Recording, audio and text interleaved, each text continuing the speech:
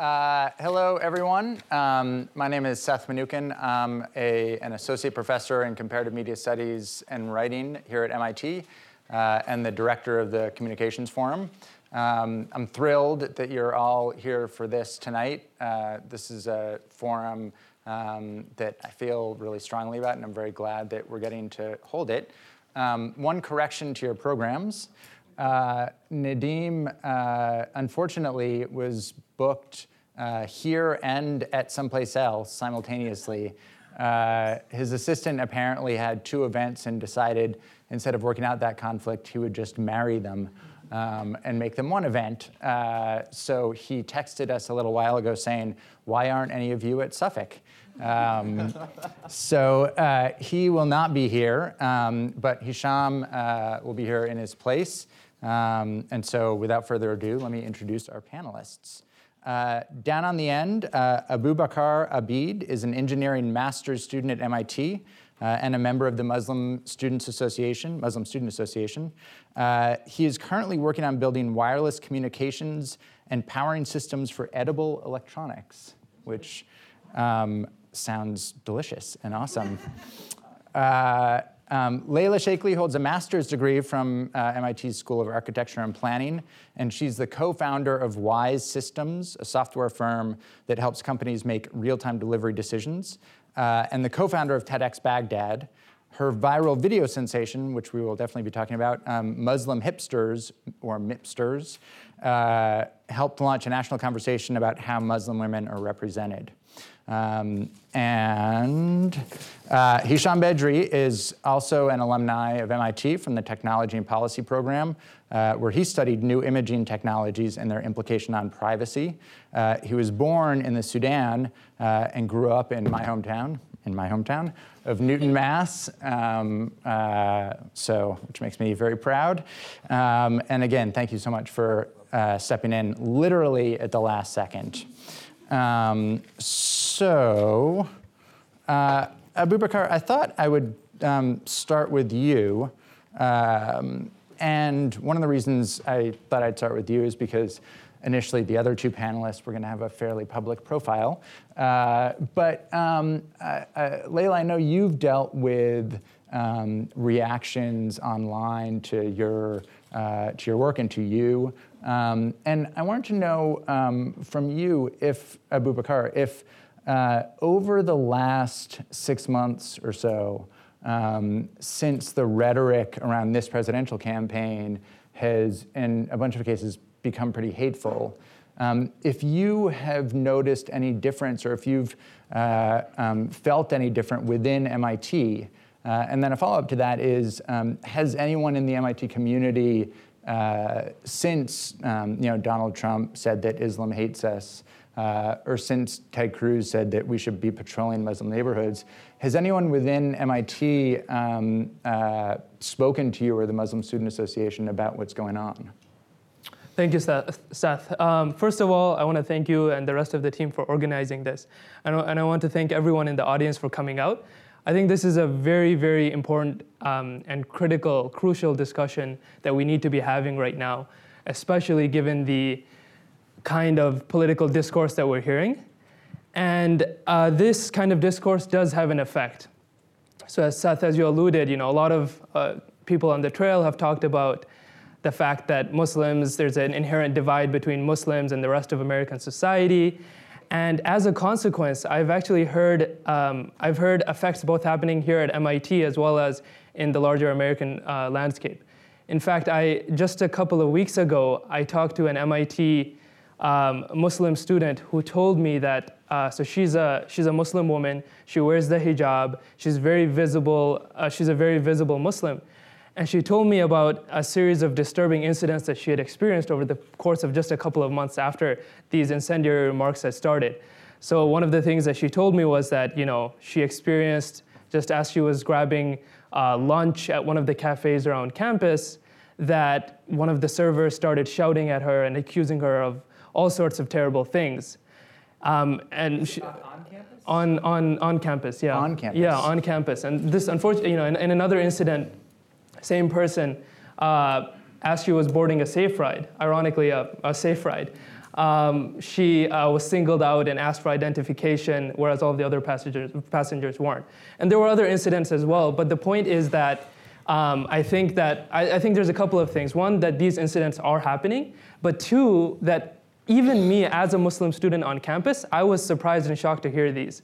And I think that points to the fact that anti-Muslim sentiment, as other examples of bigotry against minority groups, it isn't uniform. It tends to target people who are already the most visible and potentially the most vulnerable in that group. And I think it's important, if we want to actually get a sense of what's going on, to get to seek out as many different narratives and voices and hear from everyone. I think that's the best way of understanding what's happening. And so, has anyone at MIT or within the MIT community come and spoken to you or said that they support you or spoken to the Student Association?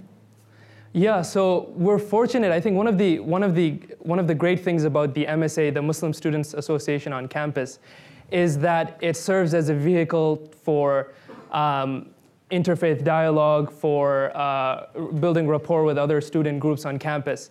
And so we're fortunate to have good relationships with, for example, MIT Hillel. We've had joint events with Crew, with the secular student group.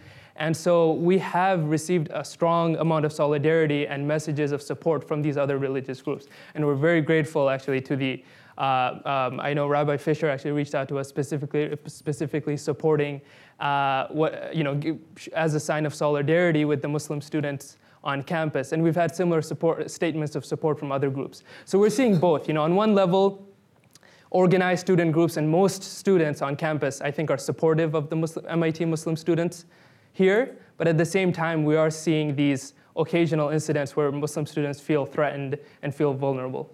And it sounds like you're being very apologetic, but am I correct in assuming that no one in the administration has reached out to you? Oh, no, they have, actually. Oh, okay. Oh, absolutely. Okay. That's just an omission on my point. Both the president, we recently met with the VP, and they've been extremely, extremely supportive. Okay, great. Layla, so I mentioned your Muslim Hipsters video. I'm going to assume that not everyone is familiar with it. So I want to know if you could tell us a little bit about that, and then also a little bit about the reaction to that. Yeah, definitely. It's a pleasure to have you all here tonight, so thank you guys for coming. To make the very clear distinction, I always... So Abu Bakr has done this incredible job in taking leadership within the Muslim community and really trying to be a leader and developing the MSA here. I'm totally here by accident, and I'm generally at these events by accident, and I effectively became a public figure by accident.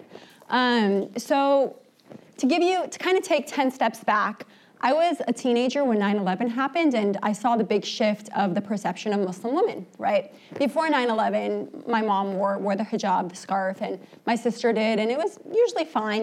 People would ask, do you get hot in that? Do you shower in that? But that was effectively the extent of the funny remarks that we would hear. After 9/11, with this otherization of Muslims across America that we'd all experienced, alongside, I would say, a lack of really differentiating reporting that indicated kind of the realities of Muslims in America and really the fact that we are just generally citizens, led to this otherization of us as a population. And I would say that Muslim women, and especially those who choose to cover, were typically the first victims of this, right? Alongside random people like Sikh men who aren't even Muslim, but people were so upset that they just unfortunately bared the brunt of the storm as well. I happen to be one of those Muslim women, and I chose to cover growing up, and I still choose to cover. And it really led to an adolescence of apologeticness, quite frankly. That's not like me. I'm not like them. I like fashion. I like tech.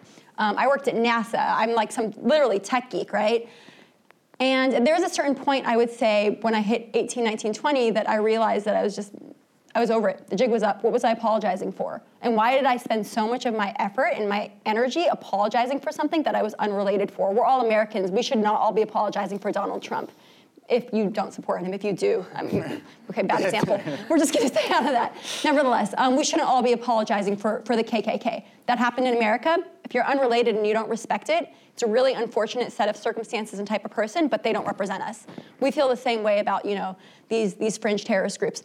Nevertheless, I decided to take action instead of just be angry and upset, and my passions were tech, space, and fashion. I was much better at being a creative than I was creating cool rockets. So my friends and I put together a music video, ironically enough, to Jay-Z's Somewhere in America, and it was really an authentic video, really benign video of a bunch of Muslim American women doing what they love to do most. I used to love to skateboard. I still enjoy it. I can't say I have the time. I'm also 30, so it's getting to the age where it's kind of embarrassing. But I was skateboarding. That's not true, because I'm 43 and I still have my skateboard. I'm like so not politically correct tonight. Actually, I'm taking my engagement pictures on a skateboard. So effectively, my friends and I put together this video, and we released it to the internet, not expecting much more than kind of creating some sense of awareness to people who weren't Muslim. That was our target audience. I happened to be in Egypt at the time on a UN mission, so it was my nighttime when it was daytime here, and we read all the statistics on when the best time to drop a video was, and I woke up in the morning and effectively had gone literally insanely viral, and I was like, oh my goodness, like what do I do now? I'm in Egypt, I'm on a UN mission, like what if they see me on heels and a skateboard? Like, is this gonna affect my job? So I rushed back to the United States. That's not true. It just happened to be the end of my mission. And I got back to the stateside and realized this whole incredible dialogue had formed. And the first people to take up the dialogue were Muslims. Muslims saying, hey, dude, like this doesn't represent me, so I'm not really sure why you put this out there. To which my response was like, that's great, that's the point. Like, we're not one person, we're many different people, and this is my narrative.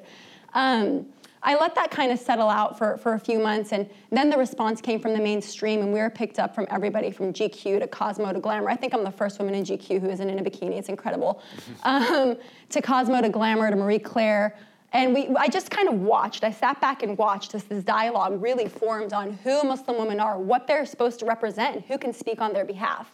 What is a Muslim woman? How loaded is this statement? How loaded is this piece of cloth? So as this incredible, incredible dialogue literally evolved and this video became oddly iconic, I just took a step back and soaked it up, and then in fact, eventually wrote a piece in The Atlantic just summarizing it all that if you're interested in this, I suggest you read, because it really is a very open view, straight from the depths of my heart, to this whole experience.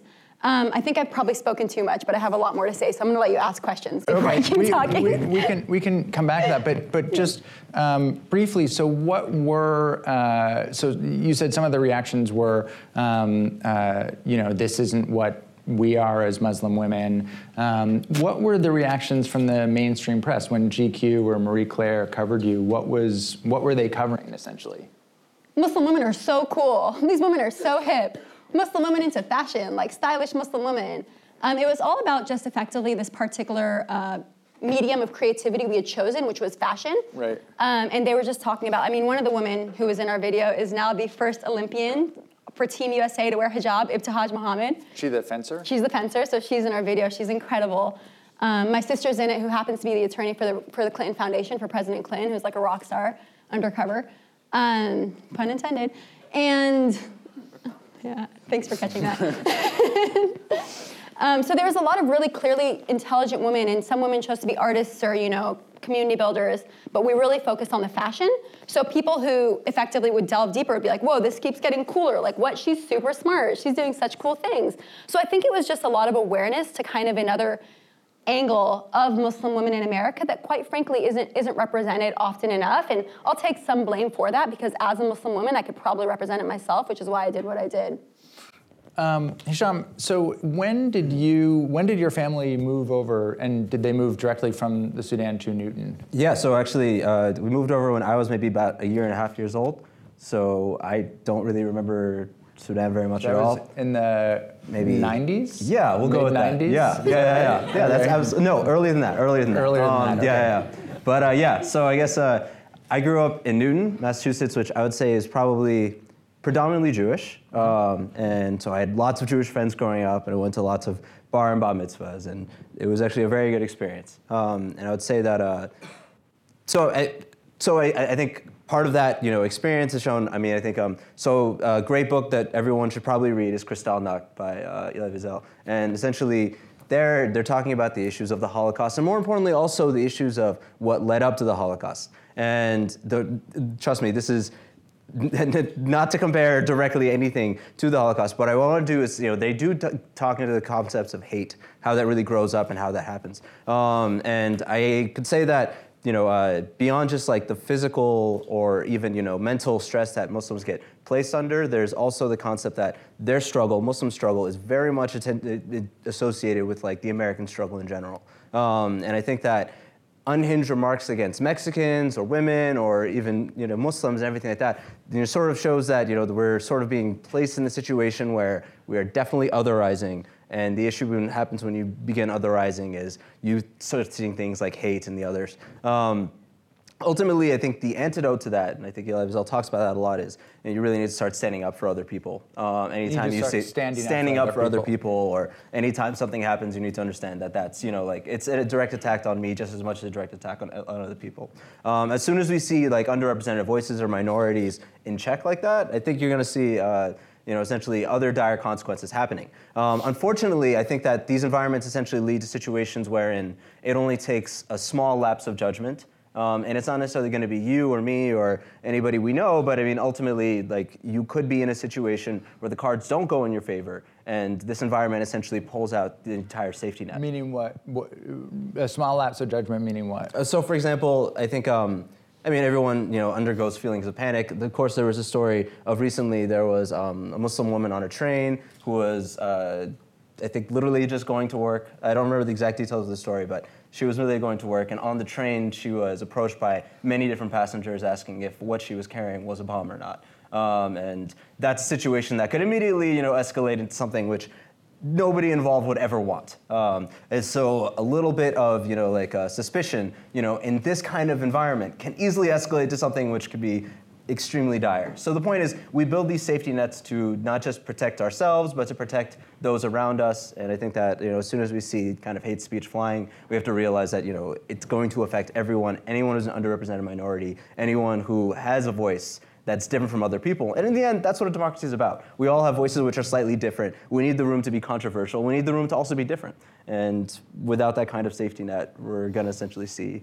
bad stuff happening. And so that's interesting, and it reminds me of, I think in 2014 in Sydney, there was, after a gunman held people hostage in a cafe, there was a, was it I'll Ride With You, the I'll Ride With You movement, where Australians were speaking out and saying publicly, if you're Muslim and are worried about being harassed, I'll walk with you, I'll ride with you. Sure. Have you seen similar things happening here? Yeah, for sure. I think, let me come up with some specific examples of Abu Bakr, and all right, you guys are gonna have to help me think about it. But I think you can jump in. Yeah. But I would say that I think in general the MIT community has been extremely supportive. I think a lot of the interfaith community here at MIT is also extremely supportive, as well as the higher up administration level. But I think in general most MIT students are just great people to talk to, great people to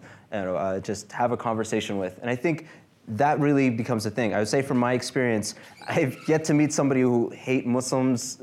I haven't met somebody who hates Muslims who knows a Muslim. I think that oftentimes that becomes a problem. Essentially, we are a minority. We aren't necessarily out there. And just like you were saying, very underrepresented. So what happens is you have lots and lots of people who've never met Muslims before, who are only see like the bad things which are essentially just serialized in the media. And essentially things become bad. No.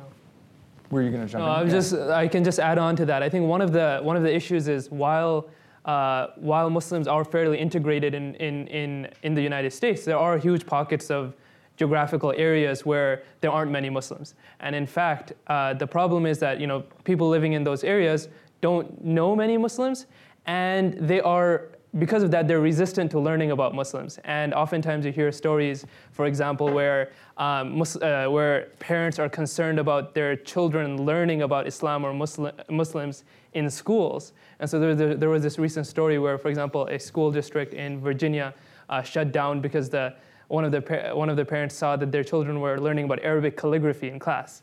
And so that kind of resistance to education about Islam and Muslim, I think, creates this unfortunate cycle where you have people just never learning about Islam and Muslims, and that perpetuates anti-Muslim sentiment, and you just see it persist. So I think it's very important to actually end this cycle before it becomes, continues to be a problem. And so outside, we're within a community that is not representative of the United States, obviously. I'm talking about MIT in some ways. Yes. Probably in a lot of ways. So outside of a university setting, are there steps that are being taken or that should be taken? You talked about speaking out against when you see hate. And if you look at, again, what Ted Cruz has been saying, what Donald Trump has been saying, what on a local level politicians have been saying across the country, it's pretty scary stuff.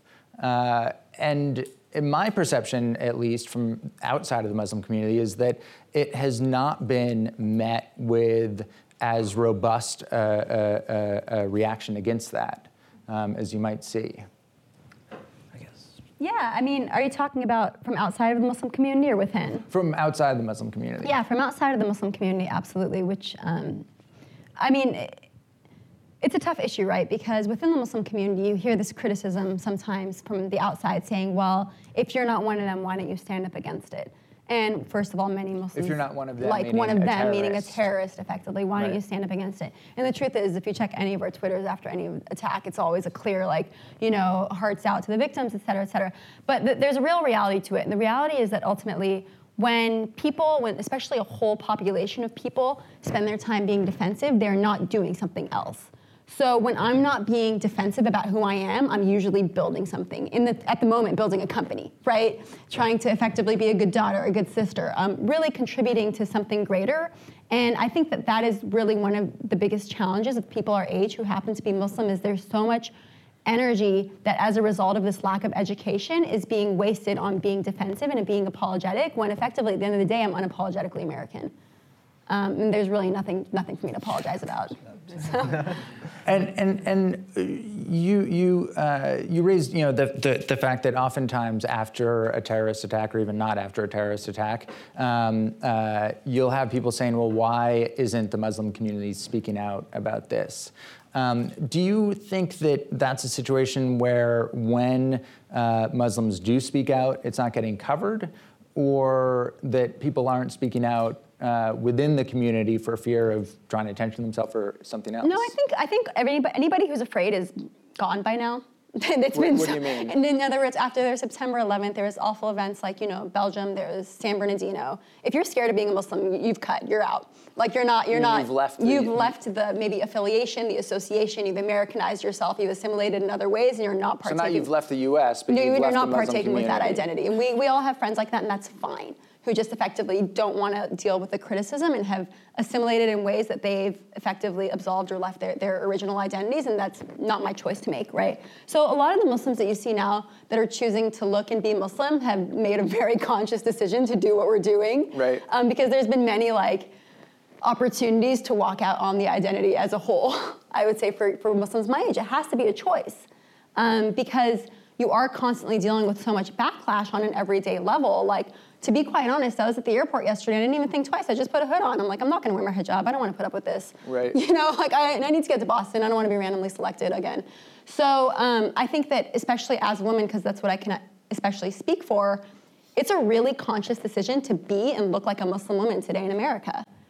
Hisham, do you find that that's true, that that among your peers, I guess in contrast, I don't necessarily identify myself as being religiously Jewish, but identify as being culturally Jewish.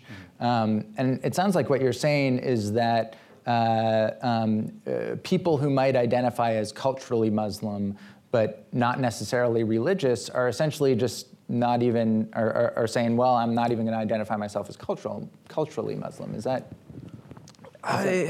So are you saying that, well, I think among many Muslim communities, I think you're going to find that, no matter how far away people, I guess, are from the mosque or where they live or, something like that, there is, this very, very strong identity. The Muslim identity is still, a strong part of their lives. And I say that comparatively because, I have lots of friends who are, not necessarily religious or anything like that. I could say that, comparatively, like the Muslim identity is something that, still plays a part, even if you haven't been, to the mosque ever in your life, you barely know very much about the religion or anything like that, but you still have this feeling. And that's not gonna speak for everyone, but I can say that on the whole, if we were took the mean compared to people who are, not necessarily Muslim, I think it's, there's something that people essentially do like about this thing. So, but I would say this.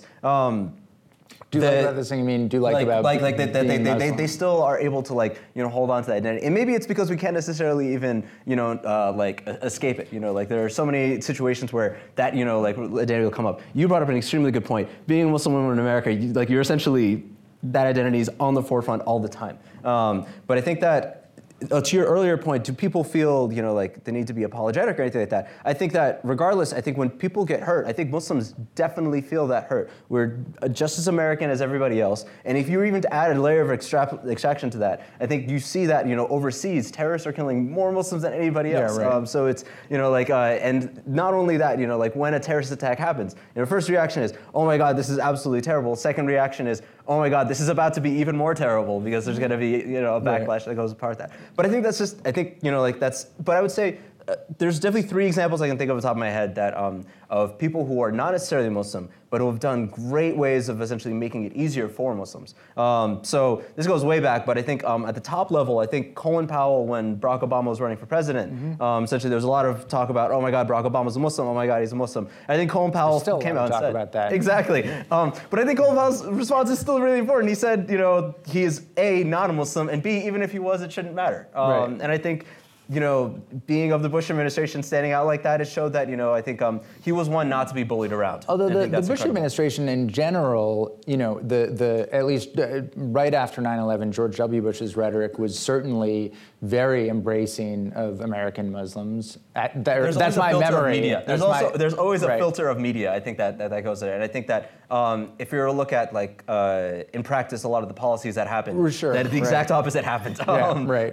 So I think, and the second example I want to bring up is actually at MIT, and I'm sorry to call you out for this, but Dean Randolph, I think was after I think it was the San Bernardino shootings.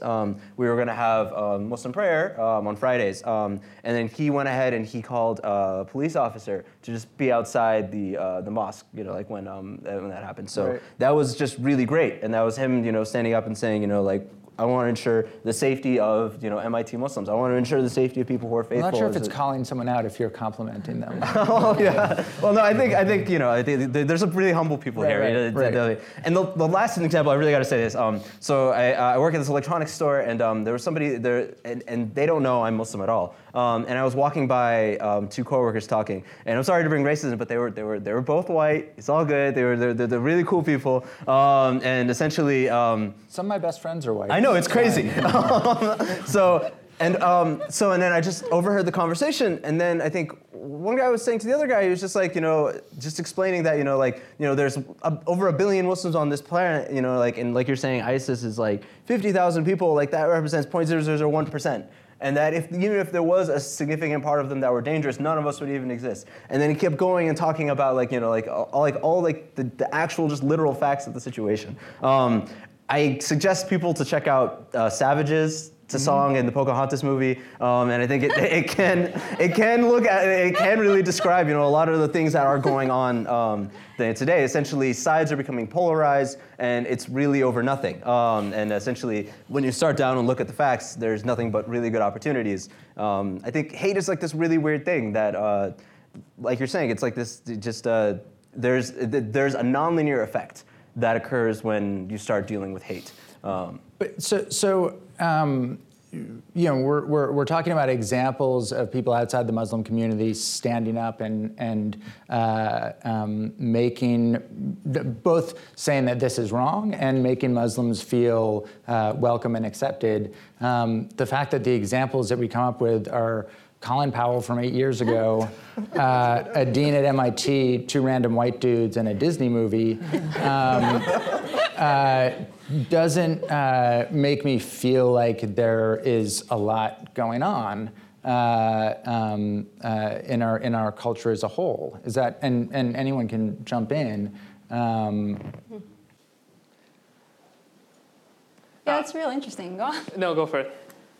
So there's one example I can think of. I would say on the culture as a whole, probably not, you're correct, but it's a challenging topic, right? Because, I mean, what are you going to do as somebody who's not Muslim who wants to support Muslims, hold a sign up and walk around and be like, I support Muslims? I mean, the real right thing to do is to kind of have more events like this and create more, use whatever kind of leverage you have, and especially outlets to different news channels and media outlets to kind of spread a different alternative narrative, because there's effectively one very overbearing narrative out there right now. I would say in the last 3-4 years, the narrative has become a bit more diverse, and you see a lot different angles kind of coming out about Muslims, particularly in America. But go on. No. But to go back to your initial question, my mom is like this incredible rock star. She was at one point in her life an orthodontist, quit that to open a Muslim school, pre-K through 12, the City of Knowledge in Pomona, California, best place on earth. WASC accredited. And she, after 9/11, when I was in middle school, I think, I remember that morning, or the next morning when school was back in place, local Jews and Christians from the local interfaith community literally stood by the gate every day before school and after school, so students would come and go and feel comfortable, and they did that for weeks and weeks. It was incredible. And my mom called me after the San Bernardino attacks happened, because San Bernardino is about 40 miles away from Pomona. And the same community had done the exact same thing. And it was the most simple thing. I mean, 15 minutes in the morning and 15 minutes in the afternoon. Right. But it truly like resonated with her. So you'll see random effects like this, particularly in focused communities like interfaith communities, et cetera. But I think the issue is much, much larger than kind of random acts of kindness. At this point, it's widespread acts of information that really might mitigate. Right, Yeah. right. Abubakar, we were talking earlier, and I know you haven't read it yet, but about a fascinating article in BuzzFeed about the experience of Muslims living in Tennessee and how radically that has shifted from feeling incredibly integrated. And actually, one of the reasons that some of the Muslims quoted in the piece said they felt so integrated was because they could relate and identify very clearly with the evangelical population around them. That was a population that took faith as seriously as they were taking it, and there was sort of a brotherhood there. The article ultimately is about now how that feeling of acceptance has sort of disappeared. Is your family still in Arkansas? So my family is now in Fayetteville, Arkansas. And so what has their experience been, not just now, but over the past 16, 17 years? Yeah, so that's a good question. And I think we talked about earlier how maybe some Muslims are choosing to identify or become less visibly Muslim. So I think what I see more happening more than that is people choosing to become less politically outspoken, less along the lines of calling out government surveillance programs of Muslims, any way that they can choose to draw less attention to themselves. I hear this all the time, for example, from my parents, who tell me, don't do anything political. That's like the number one piece of advice I get from them. Just don't do anything political, everything else is fine. And I, even for example, a couple years ago, I served as the president of the MIT Muslim Students Association. And even that was, to a lot of people, a lot of my relatives, a lot of my parents said, are you really sure you want to draw that kind of attention to yourself? And I think that is the real toll that a lot of Muslims are taking, is that they are way more hesitant to call out, for example, aggressive foreign policy, domestic surveillance programs, right. Even some of the extreme rhetoric that you're hearing, that's continuing because a lot of Muslims just don't want to challenge that. Because, for example, you have candidates like Ted Cruz and Donald Trump calling out, let's patrol Muslim neighborhoods. Now, you can't really identify a Muslim neighborhood, but you can identify a Muslim who's speaking, outspoken about these kind of issues. So a lot of people are just taking a step back and saying, okay, there's a risk involved, I don't want to be a part of it. And that's, again, this is another vicious cycle that allows these this discourse to go unchallenged and these policies to persist. So I think that's the real real toll of these kind of discussions. Well, and we can refer to the ghost of Nadim now. One of the things, he's I think the first Muslim elected official in Massachusetts. He's also been very active. He started Mass Muslims in organizing the Muslim community, especially the younger Muslim community, politically. Is there the type of generational divide that is discussed where maybe people in your parents' generation would prefer not to get involved politically, where people in our, or if I don't qualify, your generation, are at least looking for how to navigate that, how to both speak out about what they believe in and also exist safely and comfortably within the society. And anyone can jump in on this. Is there a generational divide? Yeah, I certainly see a generational divide. It's either generational or it could be, cultural. People who've come to the United States as first-generation immigrants, they're much less likely to see the value of implementing policy changes. So as long as they live their lives comfortably, they're kind of okay with that. But people who are here in the second generation feel a lot more invested, I think, in the political process. And absolutely, so like Mass Muslims is doing a great job going to Capitol Hill, presenting a list of legislative demands to the Capitol. And I think that's going to be key in kind of getting some of these changes overturned, because we don't talk about this, but a lot of the rhetoric that you see on the campaign trail, it doesn't just exist as rhetoric. Like a lot of those policies have already been implemented. Domestic surveillance, not too different than patrolling neighborhoods or the equivalent. And certain immigration policies, certain aggressive foreign policies, all of those are already in place. And I think that we have to take the step to start challenging that. Well, and you say certain aggressive foreign policies, and that's one of the most fascinating areas, because certainly in the population in general, there are a lot of people who disagree with aspects of American foreign policy over the past decade. But for Muslims to speak out about that publicly seems to carry a sort of unique, it seems to be fraught in a different way. At least from someone looking at it from the outside. Is that true? I definitely, people are going to call into question your identity. If you how American you are. Right. I think as you start challenging foreign policy, like, oh, you care more about these people than you care about your own people, or things like that. But I don't think people should be all that worried about that. I think there's a lot of foreign policy points that people make, which I think are very much universal. I think blowback is a terrible thing, and I think that I think you'll see amongst many Muslims, they share the same kind of opinions with, I think, like you mentioned, most of the country that, if you have bad foreign policy, it can lead to bad results in the future. I don't know about most of the country, but it might feel like that in Cambridge. But sure, yeah. Sure. I think, yeah. In terms of the generational divide, I think what you may see, though, is, I don't know if the correct term is generational, but I would say that so far from what I've seen, we're just becoming more politicized. I would say that Muslim populations, and the councilman has done a great job essentially instituting a lot of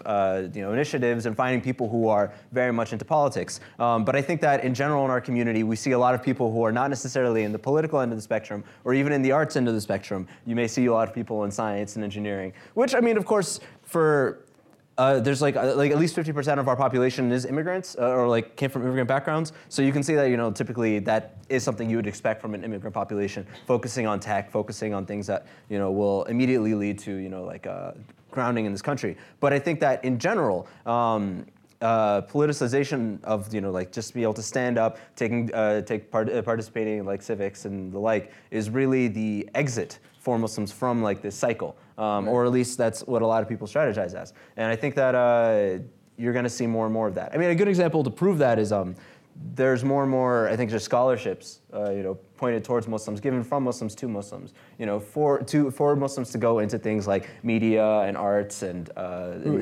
What do you mean, for Muslims to Muslims? You mean essentially funding given by Muslims for Muslims. You know, essentially internal scholarships, things like that. Right. Essentially to go into things like media, into politics, and I think that's a little bit unheard of because I mean, as I've run high school programs before, it's very difficult. Or I think anybody who's trying to get a fellowship in anything liberal arts related, it's really hard. You know what I mean? Yeah. But it's interesting in this community that's essentially encouraged. Right. So I think that you will see more politicization, more people involved in civics, and that's going to be very interesting to see. I think our generation certainly is more politicized. I wouldn't tell you that it's per se a generational difference. It's generational for sure, but I wouldn't say it's because we tend to be more interested in politics as a whole. I think we have to be. I think that particularly right now, it's evident that we're a medium for votes for particular candidates, and a very effective medium for votes. So there are some people who are really interested by politics and want to know everything and want to be involved, and there's the rest of us that really should know a thing or two because we're really, really being, highlighted in many, many, many times in points of this particular, for example, presidential race and other points. So you kind of have to be fairly political as a young Muslim who chooses to practice and be very, outwardly Muslim. Because as I said, we're a medium in this particular race. Do you two both agree with that to be a religious Muslim at this moment in history in the U.S. is inherently a political act as well as a religious act? Yeah, I mean, I'd say a lot of people feel like if we're going to survive as a community and be able to practice effectively, we need to become political. Yet, I would say there are people though that choose to distance themselves from the political process for, survival of the self. They don't want to draw attention to themselves. Because I'm in the Muslim community, you hear stories all the time about, for example, the New York Police Department sending undercover agents that pretend to, for example, convert and become Muslims, and then they join the MSAs, they join the Muslim Students Associations, and then they just, they embed themselves as undercover agents. And what that does is, I've had conversations with so many students when I encourage them to, Muslim students, when I encourage them to come to MSA events, and they'll say, I don't know, I don't want to be too political. That's their answer. Mm-hmm. Political, not religious, because they're torn, right? So they want to practice their identity, but they just feel so much safer practicing it alone. So I think, for the long-term survival of the Muslim Students Association, yes, absolutely. We need to get engaged with the political process.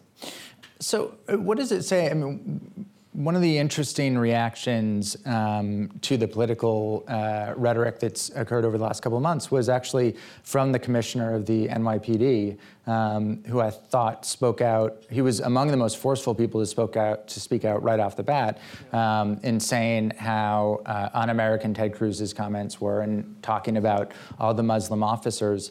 The fact that you have that coming from an organization that has been really heavily criticized for its surveillance tactics, what does that say? Linda Sarsour is doing a great job. What? Linda Sarsour is doing a great job. No, right. She's also an activist in the area, and I think I'm really glad that he actually came out and did make those comments because I think it. And I think what was awesome was seeing those comments on places also like Fox News and broadcasts that aren't necessarily usually carrying this kind of information. So I think that's absolutely awesome. I'm going to be a little bit more cynical.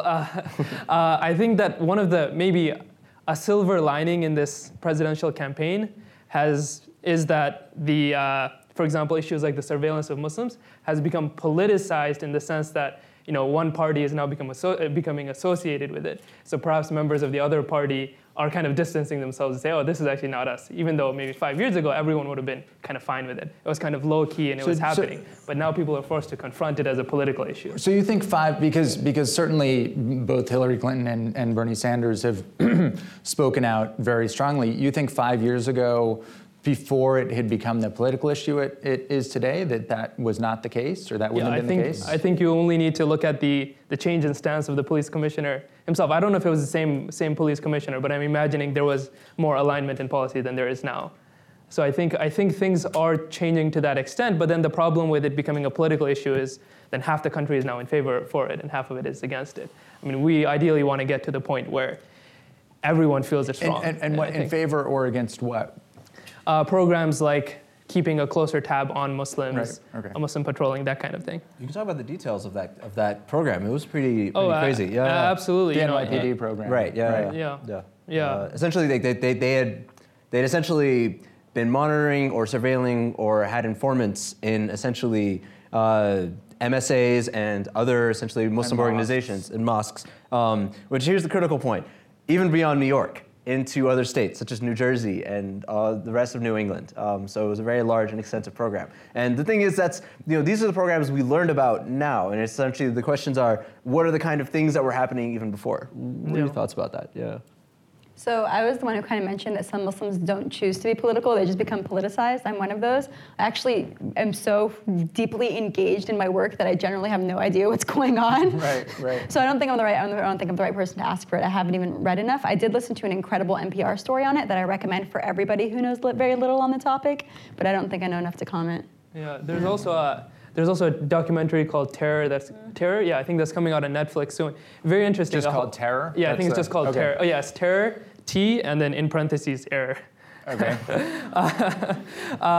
No, but the idea behind that documentary is it's actually very intriguing. They follow a live FBI entrapment scheme as it's happening. They're able to get some reporters, and apparently the FBI doesn't even know about it. But I think that's really the scary part, because it's to the point where, so this whole idea of entrapment, where FBI agents are sent to convince potential people to commit crimes, and then get rewarded essentially for catching them in the act of doing so. And in some cases pressure those people to then become informants. Right. Exactly, yeah. Which I guess gets me, or gets us to one last issue I wanted to talk about before we opened it up. Jessica Stern is a political scientist at BU and possibly also at Harvard. And she has talked about how one of the things ISIS is attempting to do is essentially make it impossible for there to be moderate Muslims by generating so much hate against Muslims that Muslims sort of feel like radicalization is their only choice at that point. And she has talked about how that has the potential and has been much more successful in Europe, where the Muslim community is much less integrated. When there are things going on like the FBI programs, like the NYPD surveillance programs, like Homeland Security surveillance programs, what are the risks what types of reactions do those risk causing?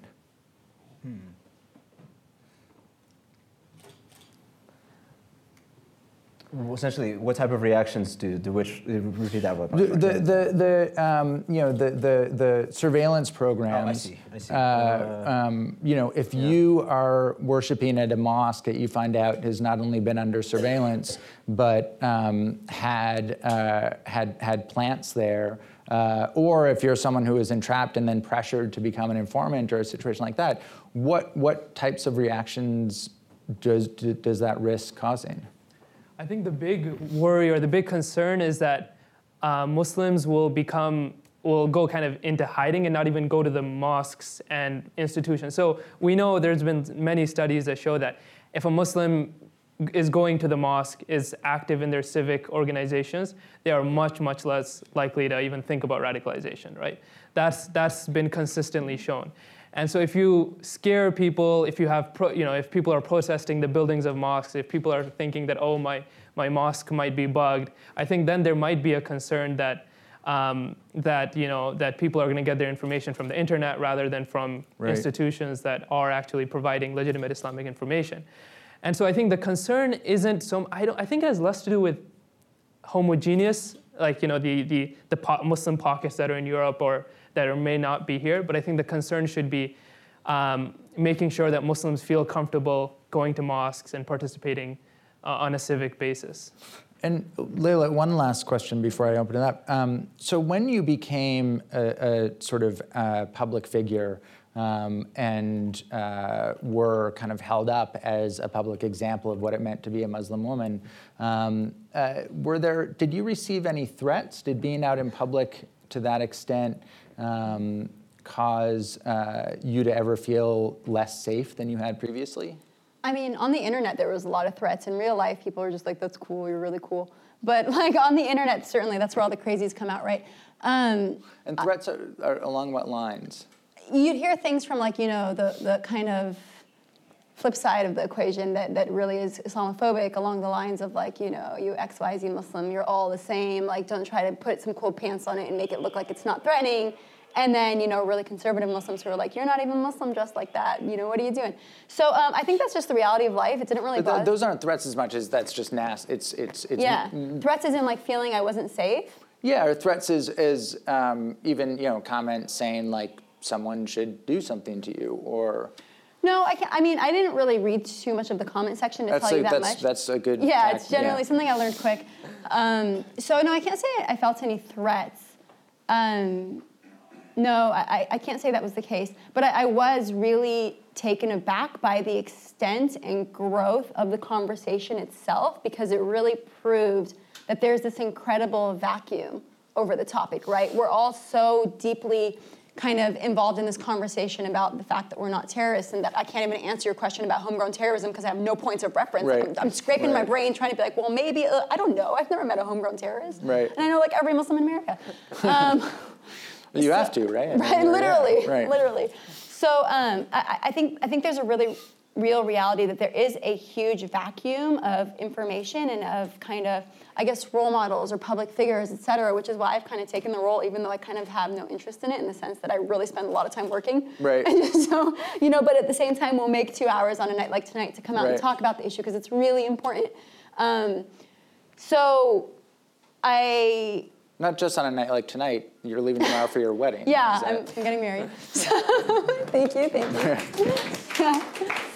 Yeah, so I told Seth, I was like, I'm coming, but I gotta leave real soon because I haven't packed anything. So I think it's a critical topic. I think it's really important that everybody's here tonight, regardless of where you stand on the spectrum, because you need to not only learn, but you need to teach others. And if you're of some other minority community, whether you're transgendered or whether you're some other minority religious community, you're probably feeling a lot of the same feelings, and you're probably being targeted in similar ways. They might have real reactions, whether it's being treated poorly or not getting the job you want.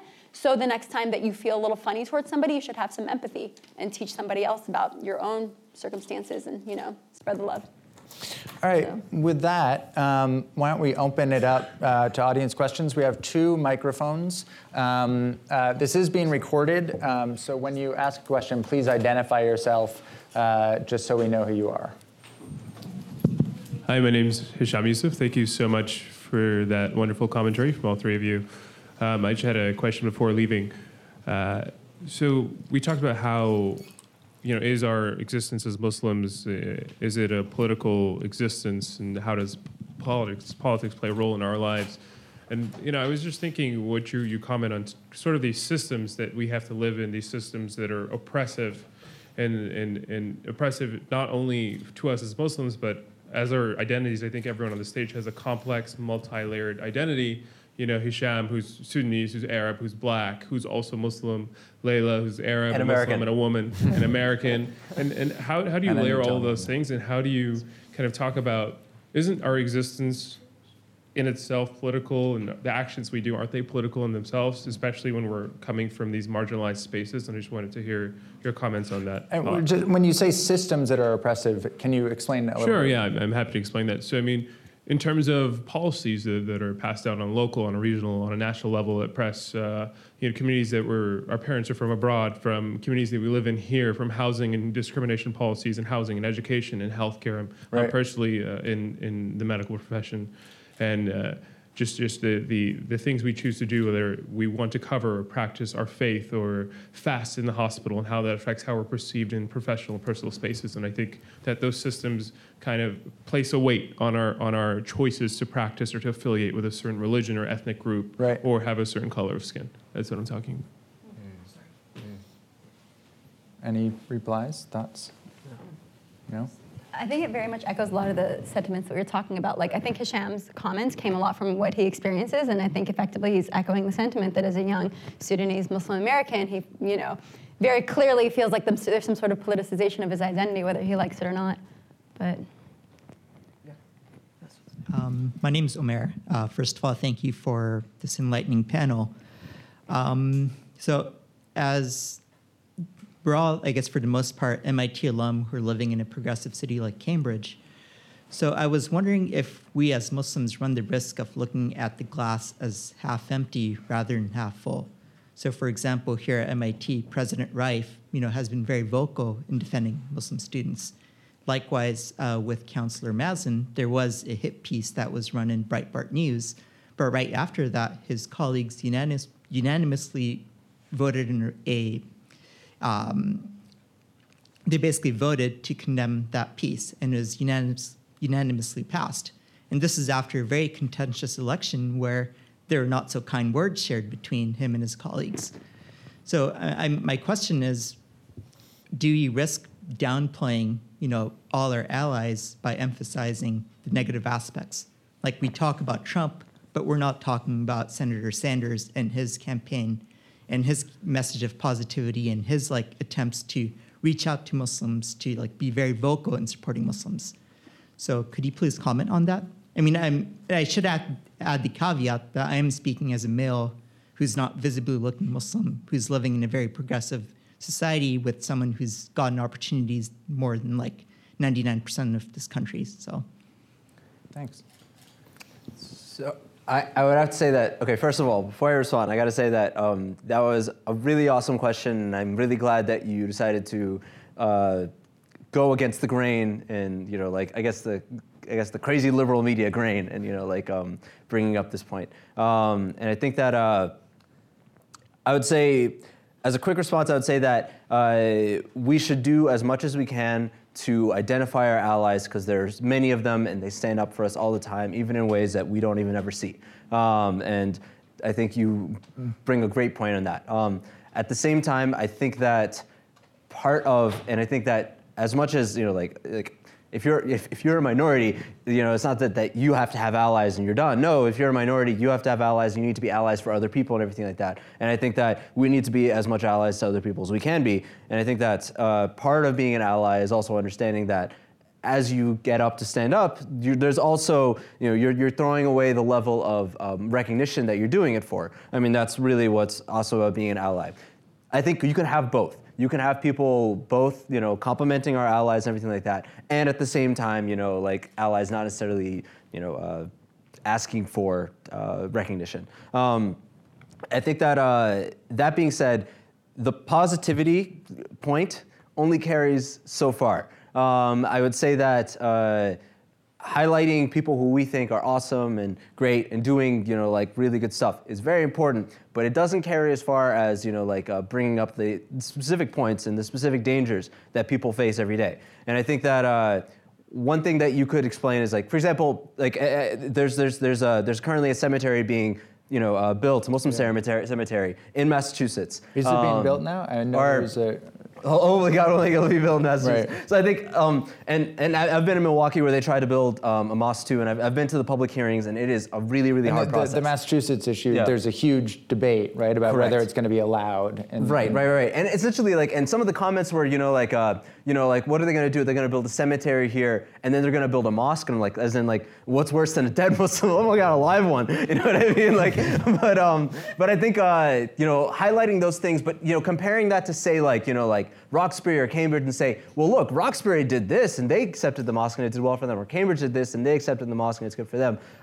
I think there is a very strong media point to be said for focusing on places like this where things are not getting done than necessarily saying, Roxbury did a great job. And that part of the story will come in later on. I promise you, when they cut the ribbon, and it opens up, places like Roxbury, places like Cambridge and other places will be celebrated. But I think highlighting the danger is very important. Yeah, and just to add to that, I think, as I'm sure you mentioned in your question, and you recognize there's a spectrum of vulnerability in many parts of the country. In different occupations, there are Muslims who are more vulnerable, and it's important to highlight their opportunities. And again, I just want to echo the point of finding allies. That's really important, not only for the ethical and the moral and the religious mandate to stand up for what they're going through, but also I think very practically speaking, a lot of the media, and certainly social media that we experience, there are these echo chambers, there are these different lanes that people get their information from people that have very similar viewpoints. So I think from a very practical reason, it's very important to identify key people in who can serve as different allies and get the word out. And I think that's really the most important expression of solidarity that as a non-Muslim one can make towards the Muslim community and vice versa, is really sharing our stories and our mutual understanding of a mutual cooperation and kind of challenging the narratives and challenging power structures that exist. Other questions?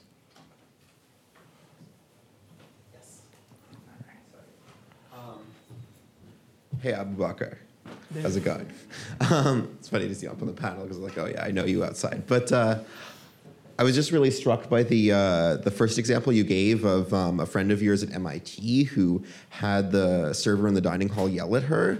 And I guess partly what I feel is like, I wish if things like this are happening, I wish I knew more about that. I mean, maybe it's like one of a kind, and then that's good to know. But if things like this happen, I'd like to know more about it. And so what I sort of wonder is there a way that we can make people more aware that things like this happen? Because like abstractly, okay, by reading the news, I know, okay, there's probably some level of there's a level of Islamophobia in America. But to actually hear a concrete example and like to think I could be at an MIT dining hall, and imagine if I were at an MIT dining hall and one of the servers started yelling at me because of my ethnicity or my religion, and then to think that happened. So I think it would be a good idea if there's some way to publicize the fact that something like this happened and. That's a good point. As I mentioned, I was surprised to hear that. Okay. Absolutely. And I think, perhaps like anonymous services like MIT Confessions, for example, could be a good outlet. Or perhaps there could be an outlet that, different minority groups who experience this could just share internally. But absolutely, I think you bring up a good point. Perhaps there's room for a platform where people can share stories and bring it up to the attention of other students, faculty, administration. Absolutely. And to kind of add to that, to not just this kind of idea of a platform or kind of spreading the word, and even to add to your first question in terms of, well, why aren't we talking this much about the good stuff that happens? I do think that as young Muslims, I mean, everybody behind this stage at least, I know for a fact does not talk about terrorism all day. We all have day jobs and they're very busy and we're all doing really good at something and they're very diverse somethings, right? And I think that we're at a time where more Muslims also need to be acknowledged for being something aside from being Muslim, right? So, if you're the best camera maker or whatever you do in that lab in all of America, and you happen to be a Muslim, I feel like we need to be sure to kind of help each other out with getting that type of press as well, because there's a degree of humanization that comes with it, and what's lacking on a larger level is just humanization. There's a reason why some lady thinks it's okay to yell at a woman in her job for eating, because she's Muslim, and clearly she must be an alien. To his earlier point, he's never met anybody who's met a Muslim who hates Muslims, right? That's generally how hate works. So, I think that in general, it's also a good idea to kind of not fixate too much on this conversation, but push your colleagues forward regardless of who they are and kind of get them that recognition in other spaces. And as Muslim women too, I get so excited when I see people like Ibtihaj who wear hijab and they aren't just talking about how we're peaceful. She's like too busy beating the rest of the world at fencing, right? So I think things like that are really important. Sure. Yeah. And the case for, I think the proof of the Islamophobia, I think there's many ways of just, proving it to yourself. There's very simple tests. You can walk outside and put on a hijab for, just like, try it for a few hours and see what happens. And report back on your results. I think everyone would love to hear about it. As a guy, but... Let's take, I'd also be like to hear that result as well. But of course, to keep yourself out of danger. But what I'm saying is that there are ways of looking at it. I think when you take a look at there's individual aspects of Islamophobia. I can mention many of them. They're all very real. And there's the individual, like, say, incidents. But what I'm trying to say is, that what we're looking over here is like this overarching, essentially, level of environment of fear, which essentially prevents people from living out their regular day-to-day lives as Americans. And let me be very clear. being part of America means that someday you can hope to run for president.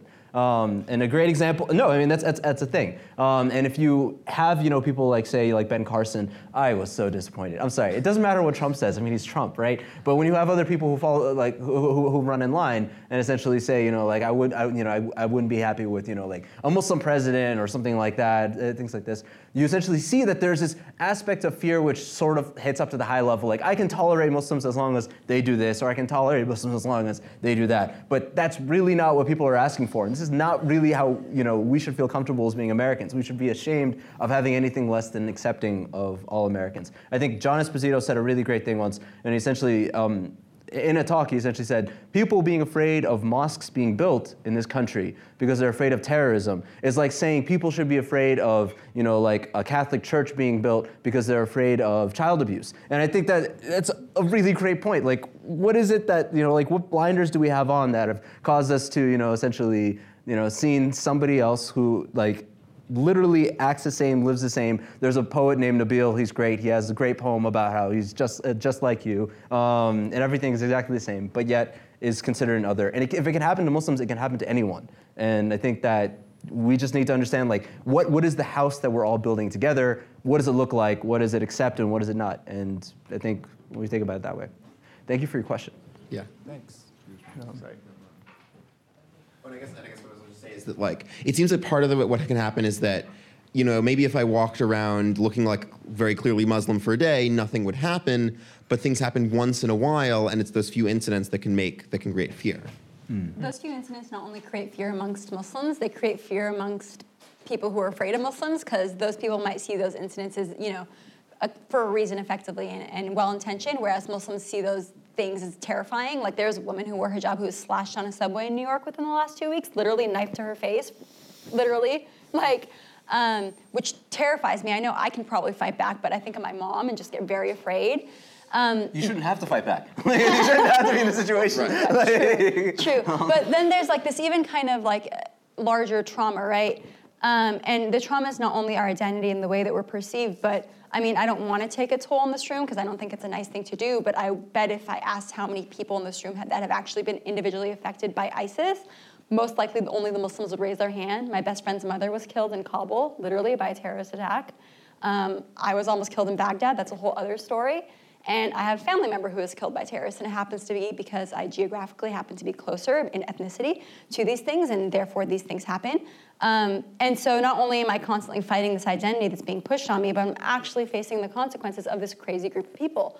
And I wouldn't be surprised if there were more Muslims that were affected. I can actually probably guarantee there are more Muslims that are affected by this than anybody else.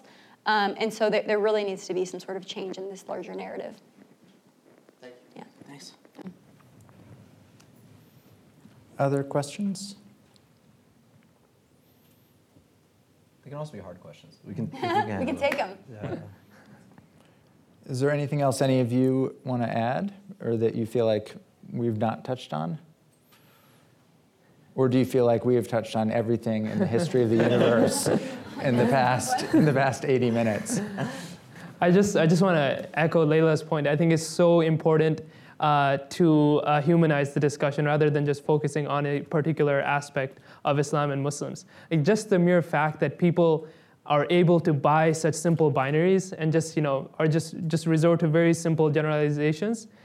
The problem is that people are trying to, instead of like dealing with this problem of, for example, terrorism, of bigotry with precision, they're just coming at it axis swinging. They're just these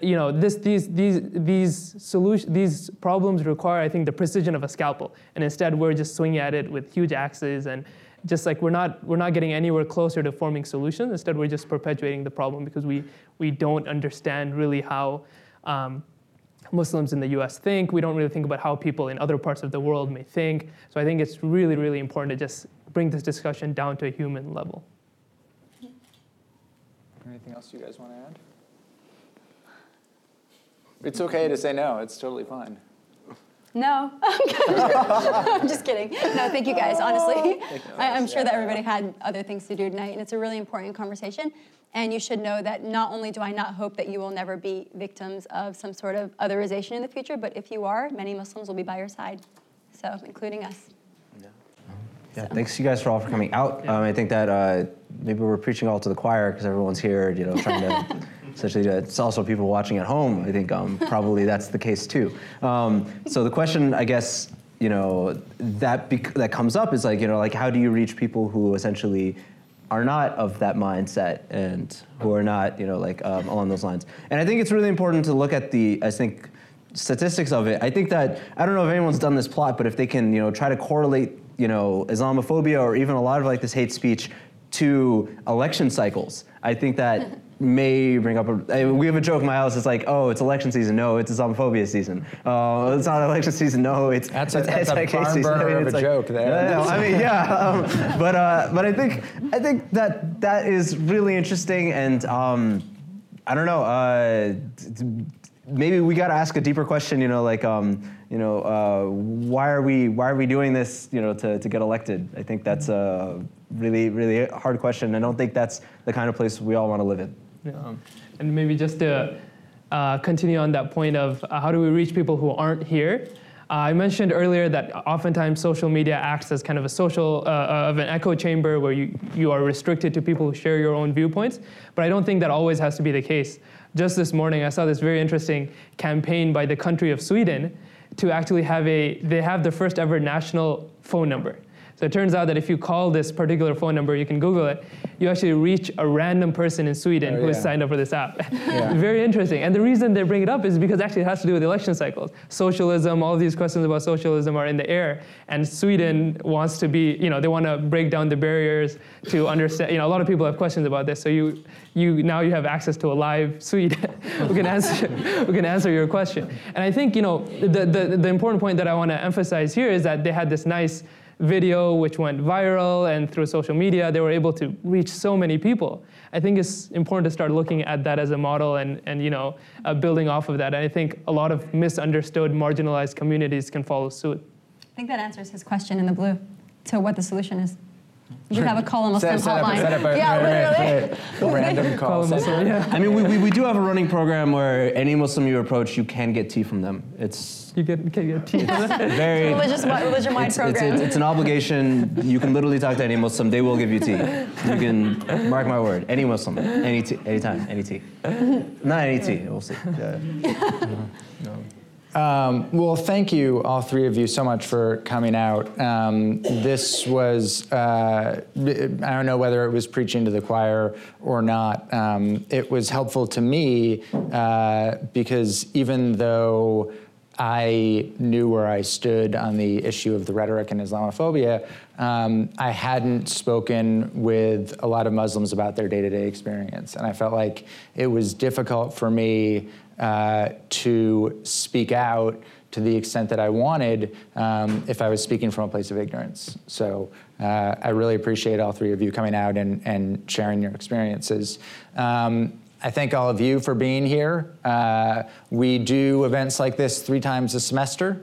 We have an email sign-up sheet right over there, and if you sign up, we promise, not only do we promise we will not spam you, you might even want us to email you more, because you will only get about 12 emails a year from us. And you can find all of our past forums online. For many of them, there's audio and video and a write-up. And this will be posted likely early next week. So thanks a lot. Thank you.